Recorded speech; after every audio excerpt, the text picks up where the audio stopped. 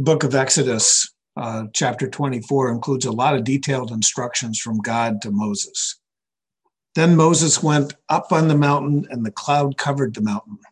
The glory of the Lord dwelt on Mount Sinai, and the cloud covered it for 6 days. And on the seventh day, he called Moses out of the midst of the cloud. Now, the appearance of the glory of the Lord was like a devouring fire on the top of the mountain in sight of the people of Israel. Moses entered the cloud and went up on the mountain, and Moses was on the mountain for 40 days and 40 nights.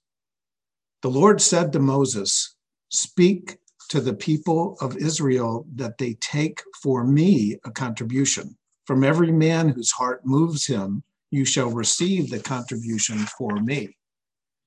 And this is the contribution that you shall receive from them: gold, silver, and bronze, blue and purple and scarlet yarns, and fine twined linen, goat's hairs, tanned rim skins, goat skins, acacia wood, oil for the lamps, spices for the anointing oil and for the fragrant incense, onyx stones and stones for setting the ephod and for the breastpiece.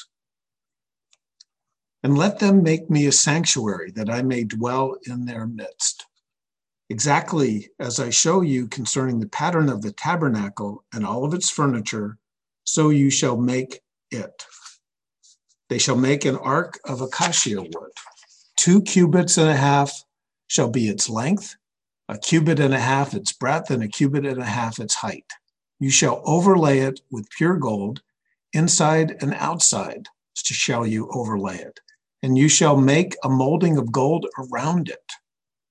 You shall cast 4 rings of gold for it and put them on its 4 feet, 2 rings on one side of it and 2 rings on the other side of it. You shall make poles of acacia wood and overlay them with gold, and you shall put the poles into the rings on the sides of the ark to carry the ark by them.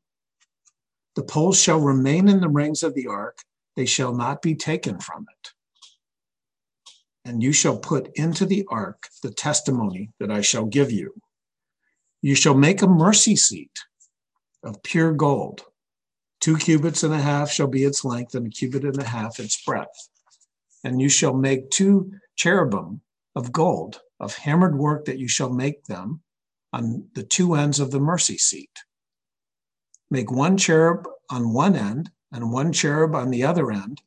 Of one piece with the mercy seat shall you make the cherubim on its 2 ends.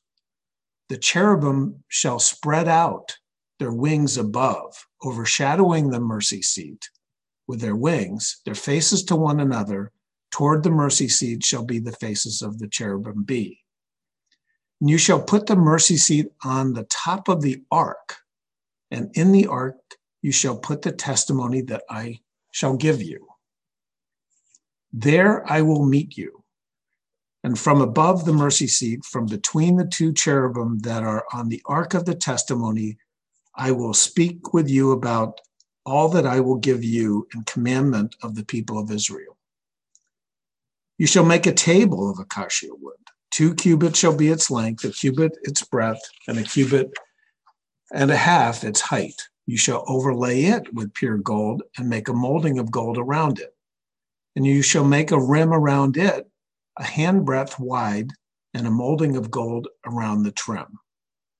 And you shall make for it 4 rings of gold and fasten the rings to the 4 corners at its 4 legs.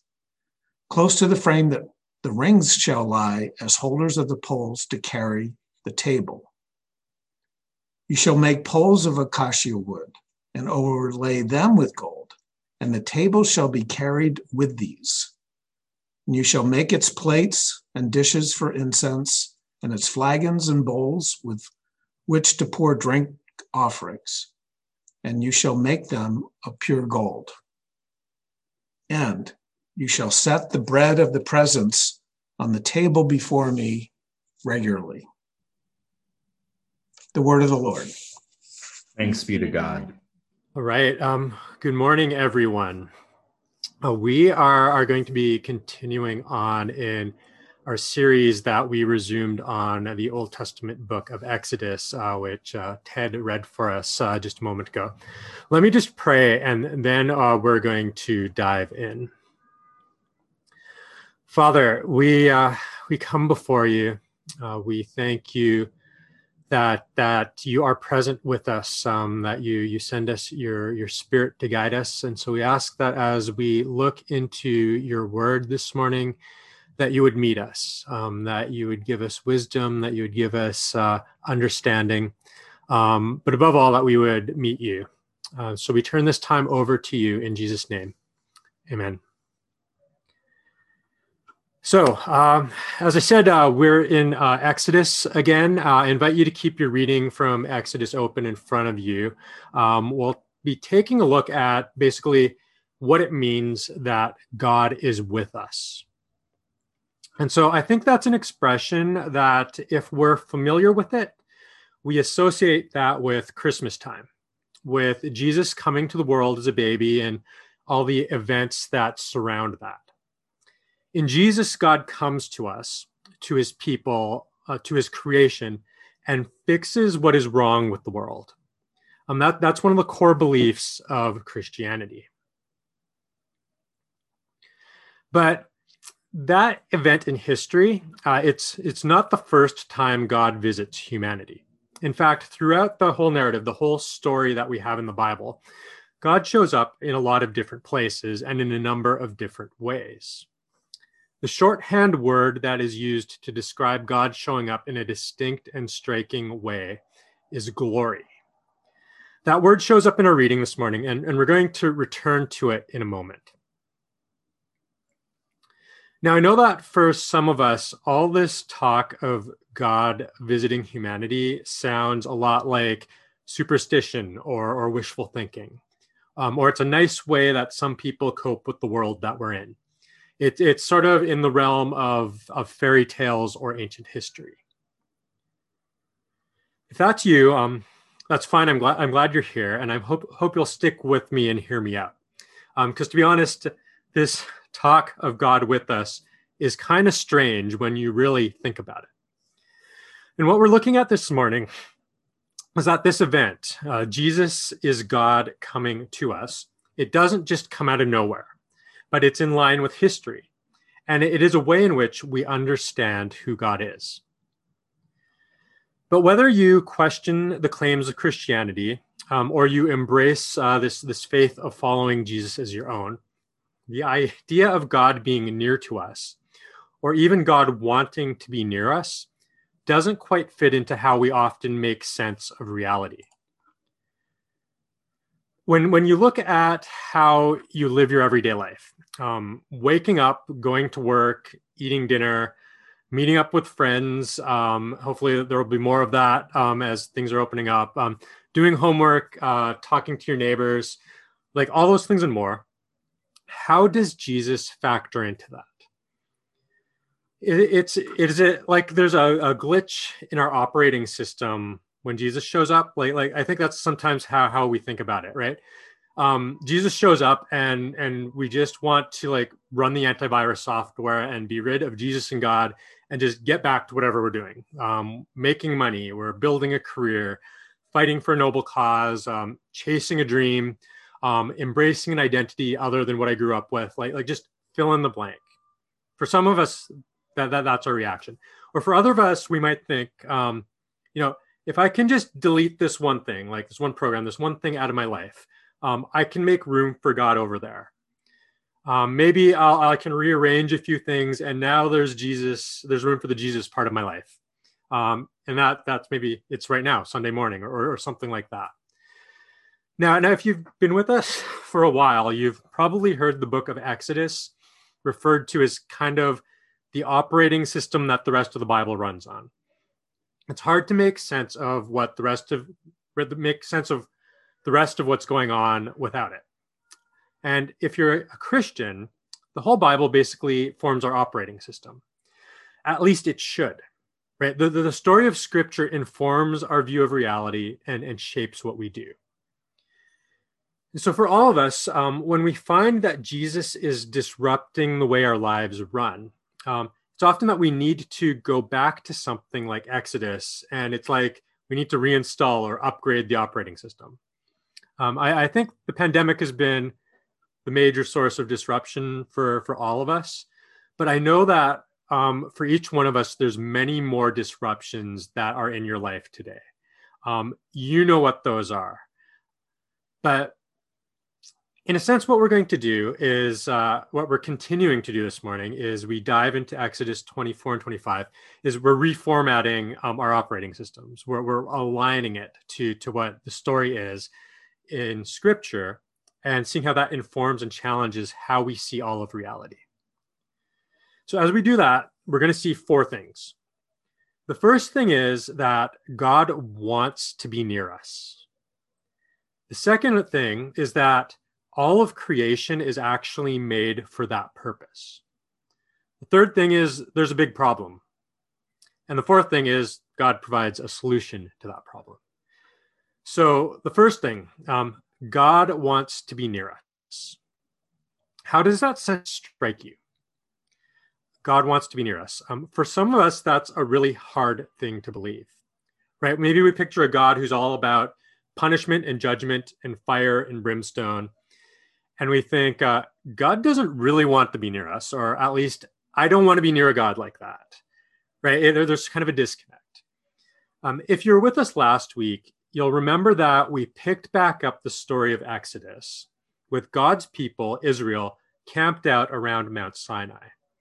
God had raised up Moses as a leader for his people and dramatically led them out of slavery in Egypt. They've crossed the Red Sea, Pharaoh's army's been destroyed, and now Israel is faced with the question of, now what? How do we live out our freedom? What do we do now? God's provided for them food and water. God's provided for them instructions on how to live well in this new reality that he's bringing them into. He's given them the 10 Commandments and a whole host of other instructions. And now on Mount Sinai, we find God and Israel making a covenant with all the ceremony that surrounds such an event. There's sacrifices, there's blood, there's fire, and there's feasting. They're in a sense, they're binding themselves to each other. It's like a marriage ceremony almost. And in the middle of all of this, there's the climactic moment where God's people eat a feast in the presence of God. What's striking about this, as we saw last week, is that this is the first time this has happened, humans sitting down with God as his guests over a meal, since the first chapters of the Bible in the book of Genesis. It's a picture of the intimacy and security and provision that comes from God and humanity together in the world. This is what things are supposed to be like. This is supposed to form the center from which we rightly interact with and care for each other and the whole of creation. Now, right after this feast, Moses and his assistant Joshua go back up on the mountain with God, and they're going to get the hard copy of the law and the commandments that God has laid out for his people. They're actually up there for quite a long time.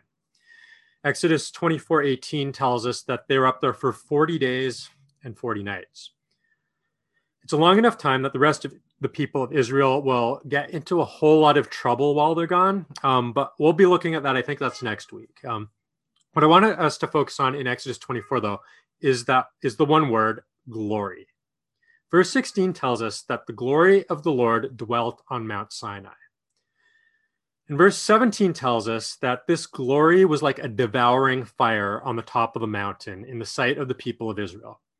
And somewhere in the middle of all of that are Moses and Joshua.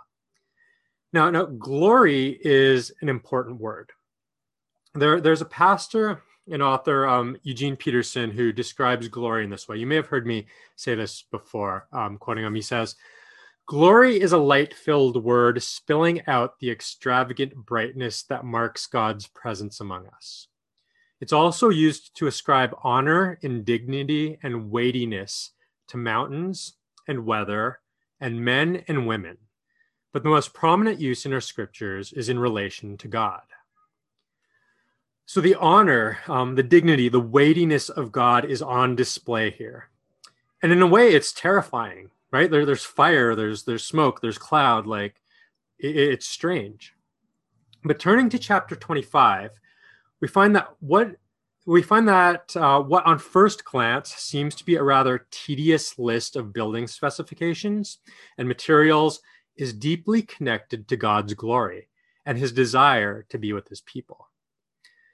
The Lord speaks to Moses first about getting a collection of materials from the people for the purpose of building a sanctuary or a tabernacle, which we're told in verse 8 is so that God can dwell in their midst. What's happening here is that what happened up on Mount Sinai, God's people feasting in his presence and God's glory on display, isn't a one-time event.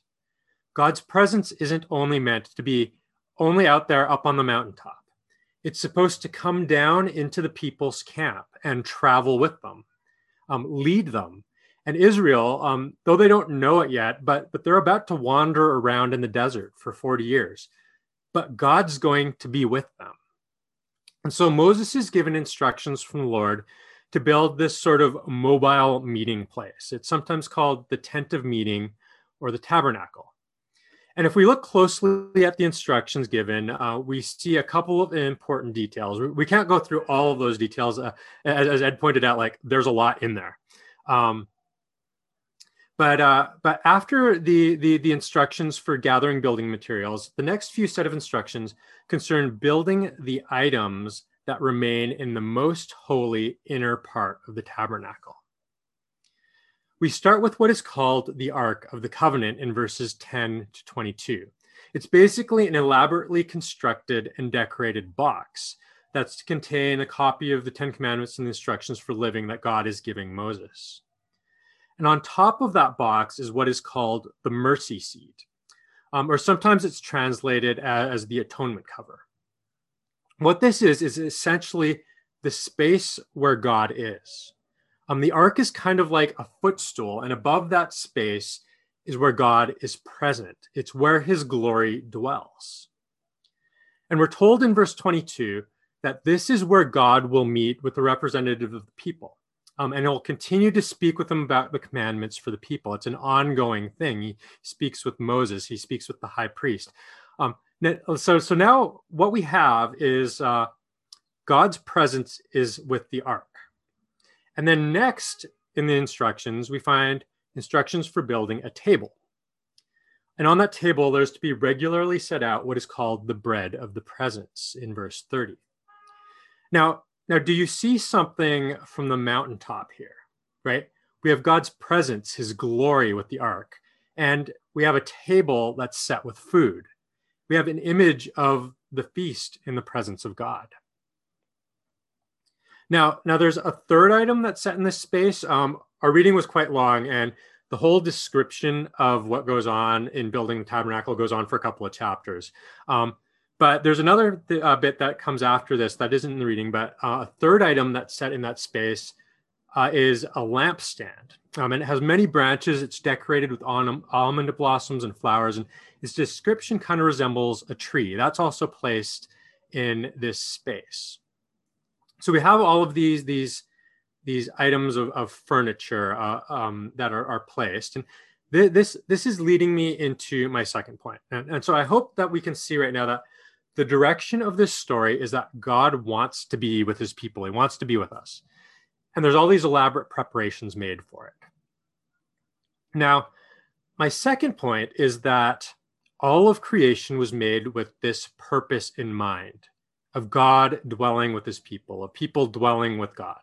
Now, that's a pretty bold claim. To see this, we need to think back to the beginning of the Bible, to the story of creation found in Genesis 1 and 2.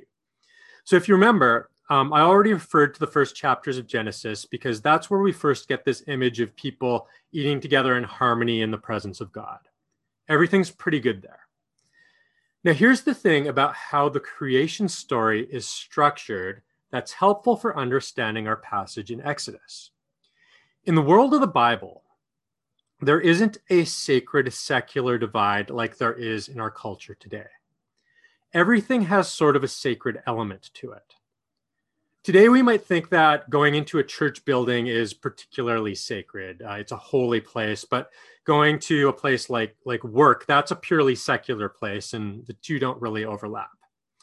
But in the world as described by the Bible, the places of worship were usually temples. And temples were like mini representations of the entire cosmos. So everything that was in a temple corresponded to a cosmic reality. So these temples basically told the story of how things were, in how they were made, and in how people interacted with them.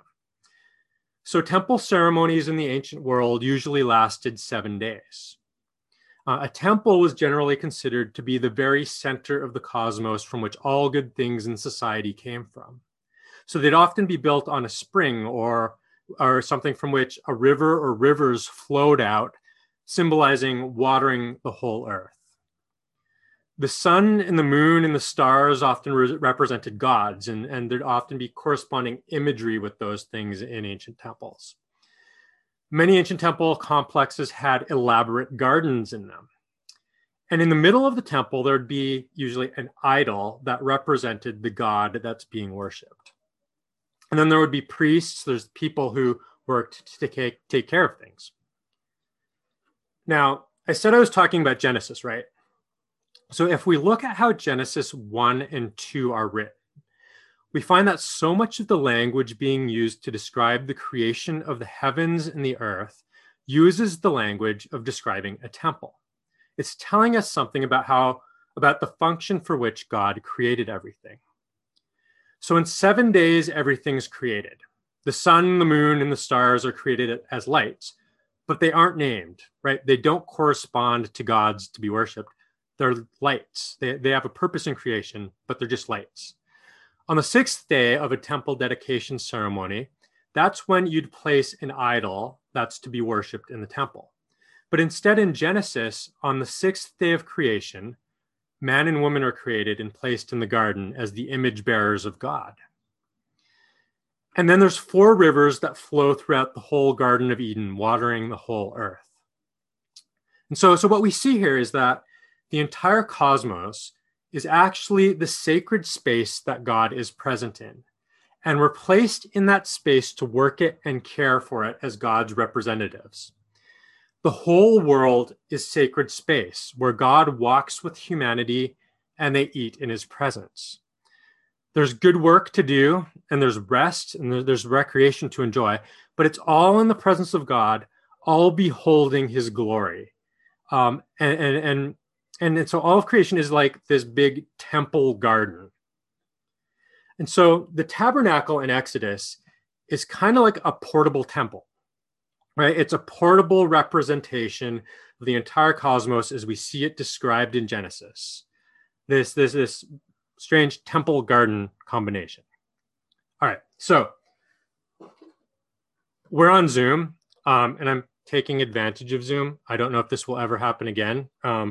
Hopefully it works. If Jim lets me preach again, hopefully that'll be good. But many of you know my youngest daughter, Julianne. I think she's in the Riverside Park group right now, but she just turned 6 last month. And for her birthday, she got a whole bunch of Lego. And she has given me permission to share with you one of her Lego sets. Okay, I believe it's called the Lego Friends Friendship Bus. This is it here. All right, so this is a pretty epic bus. It's amazing. If you look up, so I'm gonna try to do this. If you look in the roof here, there's a garden. There's a tree. There's some carrots growing in the garden. This is not your average bus. Okay. Not only does it have a garden growing out of the roof, it's got some beds where you can sleep in. If you open up the back here, there's a slide that goes right out the back of the bus, right? Looks like a lot of fun. That's not everything with this bus. If you look on this side, you open up, let's see if I can do this. You open up the side doors. And in the bottom here, if anyone can ever design this, they win the design prize. There's actually a swimming pool that comes out of the side of the bus. There's a life preserver here. You can go swimming.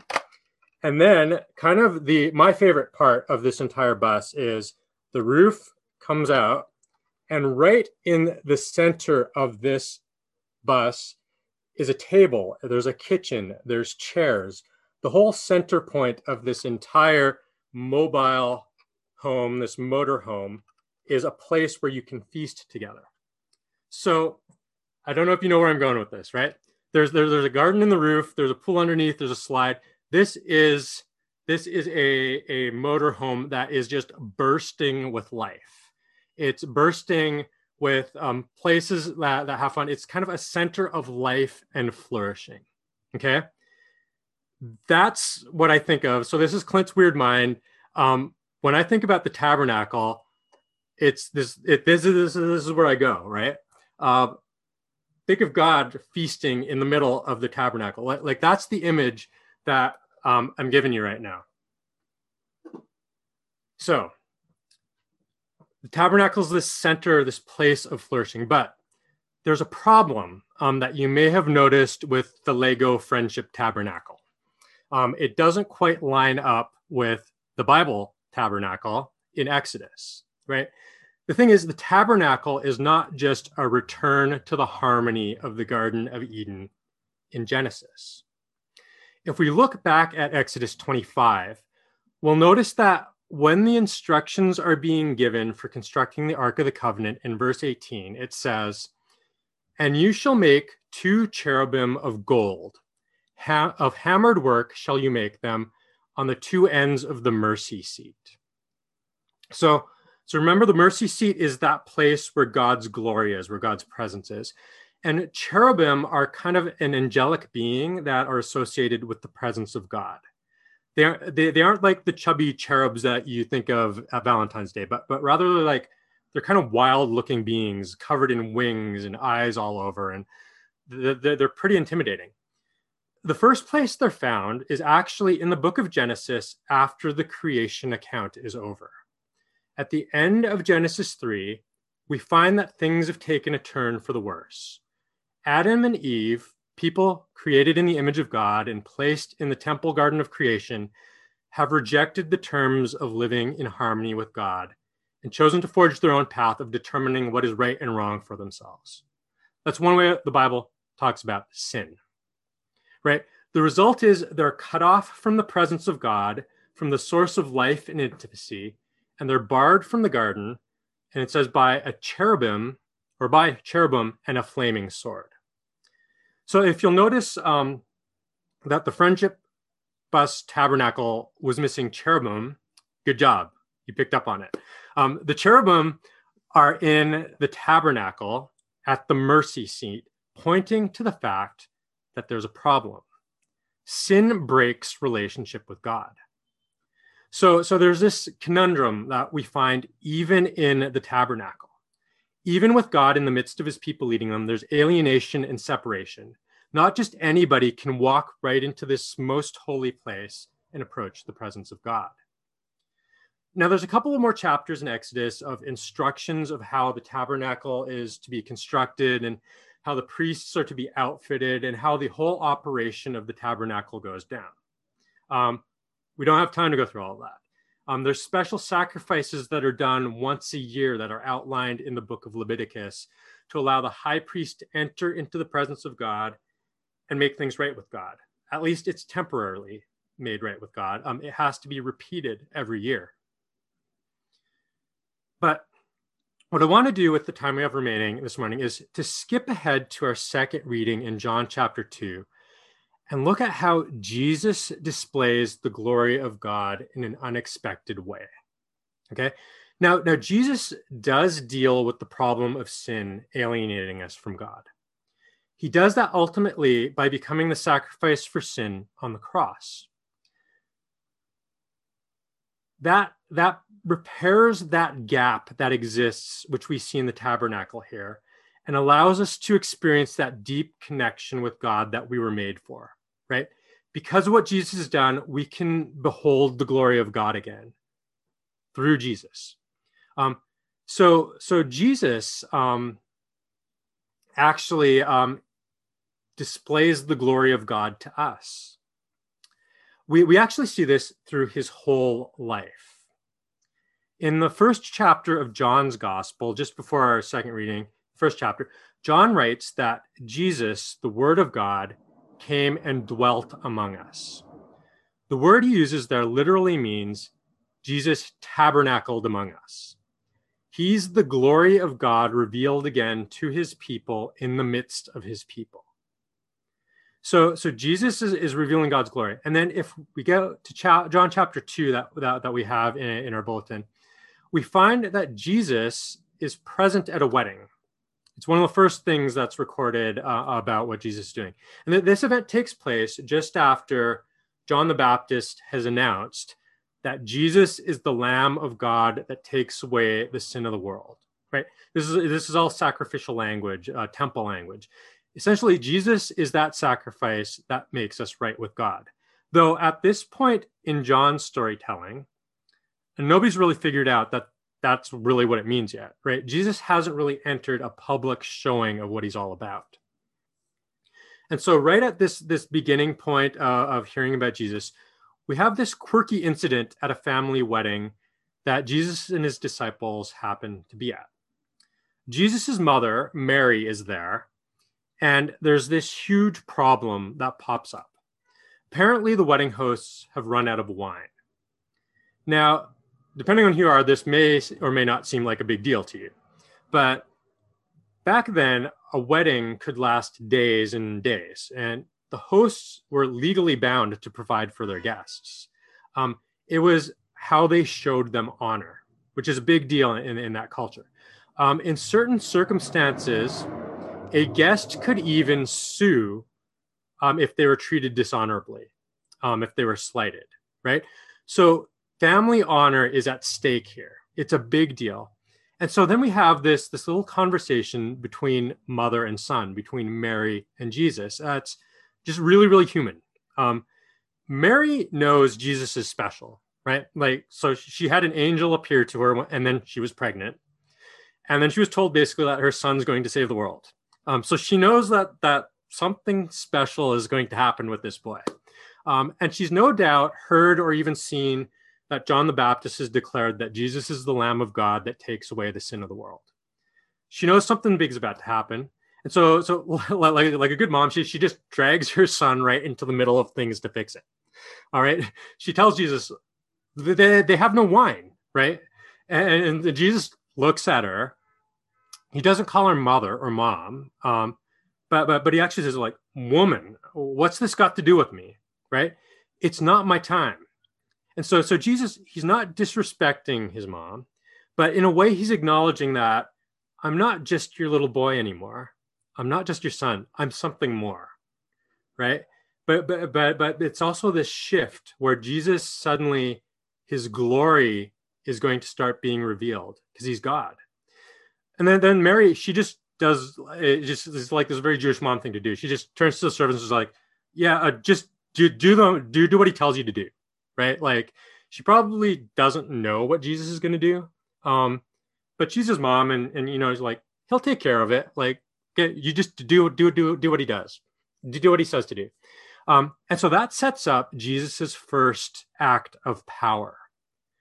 He changes these large vats of water into wine. And in doing so, he preserves the whole honor of the entire family. The only people who know what went on are the servants and his disciples, right? The wedding coordinator, like, he doesn't know. The guests don't know.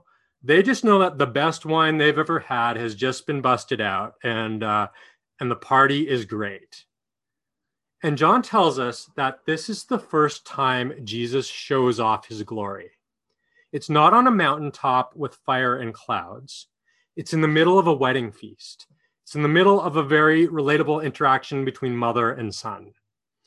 And here we find Jesus, God with us, displaying his glory in the most ordinary sort of place. It's not clouds and flame on the mountain. Jesus is God come to his people to dwell with them, to tabernacle with them. And Jesus continues to follow the pattern of God coming to his people to be with them. right here in the middle of the mess of everyday life. He shows off his glory in a wedding party that was about to go off the rails and about to be a disaster. So what does this mean for us? I have two quick things as we close. As a church congregation, like Emmanuel, like it's been a long stretch of not being able to meet together in person, right? It hasn't been strictly wandering in the wilderness, but it's been a disruption. Yet God is with us. Jesus is with us. Even this morning, he's with us. He'll continue to meet with us because that's who he is. Jesus, he's a God who pursues his people, especially when things are messy. And so it can be discouraging that we haven't been able to get together. It's been discouraging, like life just hasn't taken the turn that we thought it was. I don't think anybody thought that this last year and a bit was going to go like this. But Jesus is with us in this. And even as we're figuring out how can we meet together in person, Jesus is still with us, wherever we are, however this is going to be. The second thing is that Jesus will show up in unexpected places.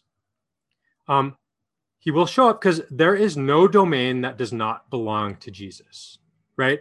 The whole of creation is God's domain.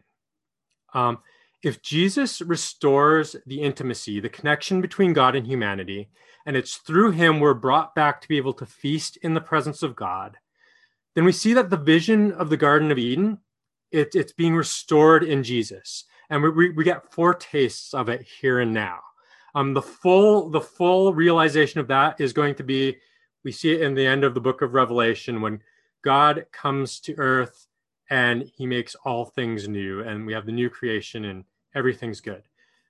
But we have God with us here and now. And so what that means is that work and school and relationships with people and eating dinner, they're all parts of our life that Jesus cares about and is present with us in. And that means as we face the uncertainties that this pandemic has brought about, as we wrestle with issues of racial injustice and policing, of politics, of raising babies, of caring for sick relatives, of unemployment, Jesus is near to us. He's with us in that. If only we can turn to him, we can see what he can do in those spaces. So my encouragement for you as we close is that God is with us. Jesus is with us. He sends us his Spirit to be with us. We're not on our own in whatever we're going through. Jesus is with us, and he's making all things new. Amen. Hello, everyone. My name is Jim Saladin. I'm the rector here at Emmanuel Anglican Church. Our church exists to see and describe and to reflect the beauty of Jesus Christ for the flourishing of our city. And I hope this podcast encouraged you in that way towards Christ. If you're here in New York City, we'd love to see you. Please join us on Sundays at 11 a.m. Generosity drives everything we do at Emmanuel. And if you'd like to contribute, please visit www.emmanuelanglicannyc.com/give.